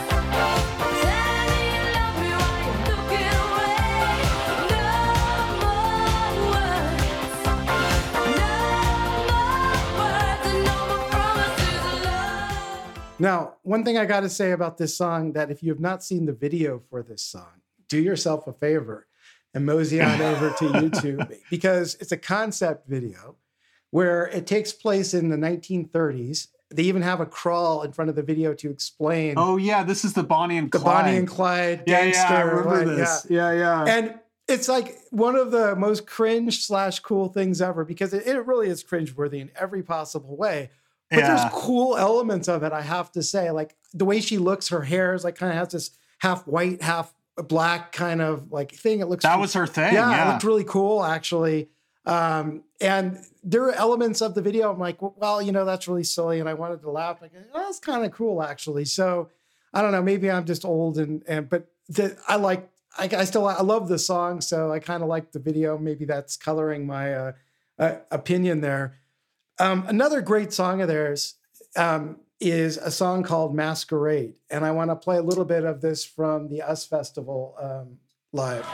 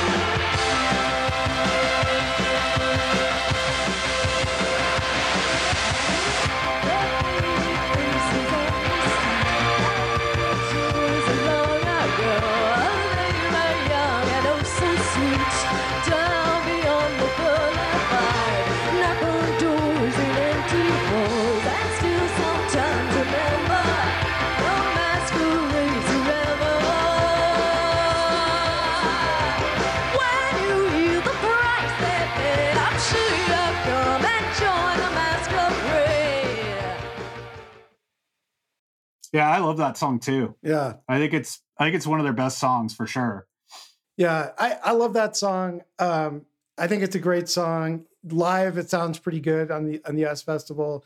There's other live versions of it that are pretty good. The other thing I'll say about them, I mentioned it before. We talked about that Bands Reunited on VH1. It was pretty terrible. But, they do play some of the songs live when they got back together for their fake show. They made it seem like people were lining up outside of the Roxy or the Whiskey or I forget what it was. Oh, that's really funny. But it was clearly just a bunch of people who were, worked on VH1 and, all this stuff. It was so fake and terrible. But anyway, it was one of the things that I watched, I think when it was on VH1 back in the late 90s, early 2000s, where I'm like, oh, well, hey, I really like Berlin. I should listen to them more. So it kind of got me back into them at that point, too. So anyway, I'll turn it over to you for your thoughts on. She still sounds good too. Yeah. I mean, Terry Nunn now, what they're doing now, I'll talk a little bit about too, but she still sounds pretty good. As far as like what you said on Berlin, I agree with pretty much everything except that I do like Missing Persons more. I think that, I like the hits for Berlin. I think I have the exact opposite as you, whereas you're kind of like, yeah, I like some of the hits of Missing Persons, but I don't like the whole thing. I think with Berlin, I feel the same way you do about Missing Persons. I like the hits. I think some of the other tracks on there are a little weaker. I will say that it's not really fair to compare Pleasure Victim directly with Spring Session M, because Pleasure Victim is probably one of the most successful demos of all time. I mean, this was a demo, and they just ended up releasing the demo. And it sounds pretty good for a demo, but it's still a demo. Right. And it's an EP, right? It's short. It's like with Sex, the short and long version on there, it's like 30 minutes long. So it's like a 20-minute plus thing. But the title cut has some really cool atmospheric synth. I love Masquerade. Sex is a great, it's just a classic, even though it's kind of a novelty song. It's like, it still stands out as really unique. And of course, the Metro is a classic. No More Words. Between No More Words and Masquerade, I think are my two favorites. But my big beef too is that I just don't like fucking Take My Breath Away. Yeah, I joke that it's something I wish someone would do to me whenever I hear the song, is just take my breath away permanently so I don't have to listen to it. But yeah, I think it's one of these songs where I just don't like big ballads usually, and it's one of those. It's one of the kind of touchstones of that. And even though I guess for what it is, it's good, it's just not my thing. She does a great job on it singing, and it's kind of cool they chose her because they originally were going to go for someone more high profile. But since Moroder had worked with her on No More Words, he basically picked her, and it changed them. It kind of ended the band, but at the same time, it made her, some money, and it was a big touchstone culturally. But one thing, it did have an influence on so many great future artists, including somebody who is really important in the popular culture, right? I'm being very sarcastic. Jessica Simpson, who loves that song and won't shut up about it. And instead of playing the Berlin version, sorry, Slip, I'm going to have to do this to you. Force me to. Oh, no. Oh, jeez.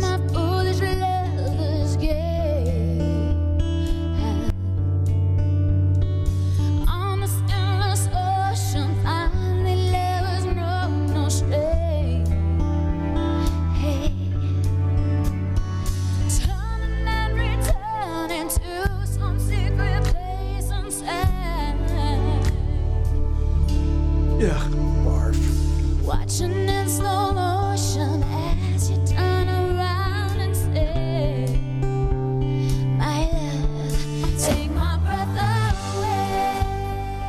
How painful is that? I think I hate the Berlin song a lot less. I think you're trying to make Berlin look good. Yeah. You've succeeded, because this is the worst thing ever. Yeah. The little baby voice, like My Love or whatever that song is just, oh my God, it's like the worst thing ever. So there you go. Just how much it has had an impact on popular culture. And I think to your point, we were talking before, it's like, they're going to remake Top Gun, I guess, and this song's going to come back around and be played 1,000 times an hour too, right?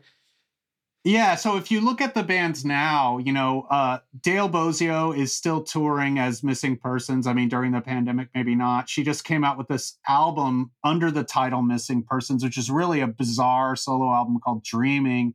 And it's a bunch of covers. And it's ironic because it is even more spare synthesizer than Berlin. It's just basically a synthesizer and her singing these covers. And it's, it makes Hello, I Love You look like the greatest cover of all time. It's just not good. And it's unfortunate. And it's kind of sad. I mean, she'll still tour around with them, and she has a backing band, but they're not nearly as good. I mean, they're good musicians. They're just not nearly as good. And her voice is kind of frayed at the ends. I mean, I think, not being a real singer in a way, she probably didn't know how to take care of her voice. Like Terry Nunn at one point did take some vocal lessons from a really good coach. And so she's preserved her voice. I mean, she looks amazing for her age, for one thing. I mean, I'm sure there's some synthetic stuff going on there, but who knows? Yeah. But when she still sings live, it sounds just as good as ever, and they came out with a recent album, Berlin. So she's reunited, like I said, with John Crawford, and they came out with a really recent album. I tried to listen to some of it. And it's just not, it's called Incandescent, and it's just very 2021. It sounds like some Katy Perry thing or something. It doesn't even sound like them. So I would argue neither one is, carrying the torch completely, although Berlin seems kind of more gotten their act together. And then, obviously, well, there's the whole legacy thing. So what do I think about the valuation of these bands? Well, obviously I like Missing Persons more, and I would love it for people to discover these live shows and realize what a great band they were. But I don't really see much beyond that. I think most of the people who like the Missing Persons stuff now are people like me that are kind of nostalgic for it. There's a lot of people going, oh, this band was so unrecognized, blah, blah, blah, blah, blah. I'm one of those people. I think they deserve more credit, but I don't think they're going to get it. As far as Berlin goes, I think they get about what they deserve as far as credit. I think, they have some classic, pop hits from that era, and they capture that era. But they also have Take My Breath Away, and we're on the precipice of, a Top Gun sequel coming out, Maverick, right? So Top Gun is one of these things Americans who just military-obsessed Americans just can't get enough of. I don't understand why. I've never thought it was a good movie, even when at the time. I was never into it. The volleyball scene with the, Oh yeah, there's like that great clip of Bill Hader, like on Saturday Night Live, as Harvey Firestein. Yeah, and he's like they're playing it with the boys. They're asking him to be in the movie, and he's like, is this a gay film? yeah. He's like, wait, I'll ride your back anytime. Wait a minute, it's so funny. But anyway, playing it with the boys. That's the name of that song. With the boys. But yeah, it's just, I never got the phenomenon, but Top Gun is so popular that, if this movie's popular, I can almost see it becoming like its own universe or franchise. And if that ever happens, then the Berlin valuation is going to skyrocket, because that, even though, you have Danger Zone, obviously Kenny Loggins is a huge hit from that soundtrack. But I mean, Take My Breath Away is the ballad, and Top Gun is a love story. And, if they continue along those lines, I just see this going up in valuation for people. As far as their legacy goes, I would say I'm a little bit long on Berlin because of that, but not because of their necessarily the qualities of their music. I'm much more in favor of Missing Persons, but yeah. So I guess that's all I have to say about that. Oh, and the bummer is, dude, we did this episode a little too soon because Life is So Strange, the autobiography of Dale Bozio, is imminent. Oh, it's going to come out in a couple of years, and I'm like, damn! I wish that was out now, and I could have gotten some facts. But we found plenty of information, and I think we've more than covered these bands, probably more thorough than they even merit. So I don't know. That's my final statement on it. Yeah, I'm not certain Dale's going to have that much to say, but we'll see. It'll be interesting. I kind of feel similarly. I'm kind of neutral on both bands. I think Missing Persons right now is pretty low in valuation, and I don't really see that changing. So that's why I'm kind of neutral there. To your point about Berlin going up because of the Top Gun remake and all that, I think that's probably the case. But I'm wondering, will it be Berlin? Are they going to have somebody else do a cover? My guess is they're going to have like Taylor Swift or some shit like that do a cover of that song. And so it may not be the Berlin version of it. It's not their song anyway. So it's not their song. That's a key point I didn't mention. Yeah. Even though it's associated with them, it's really Terry Nunn with Giorgio Moroder and company. Yeah. So we'll see.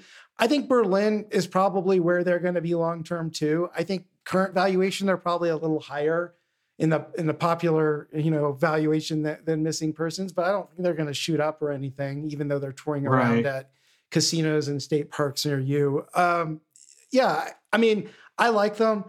I still listen to them on occasion. I listen to songs like Masquerade and No More Words and go, I still like that song.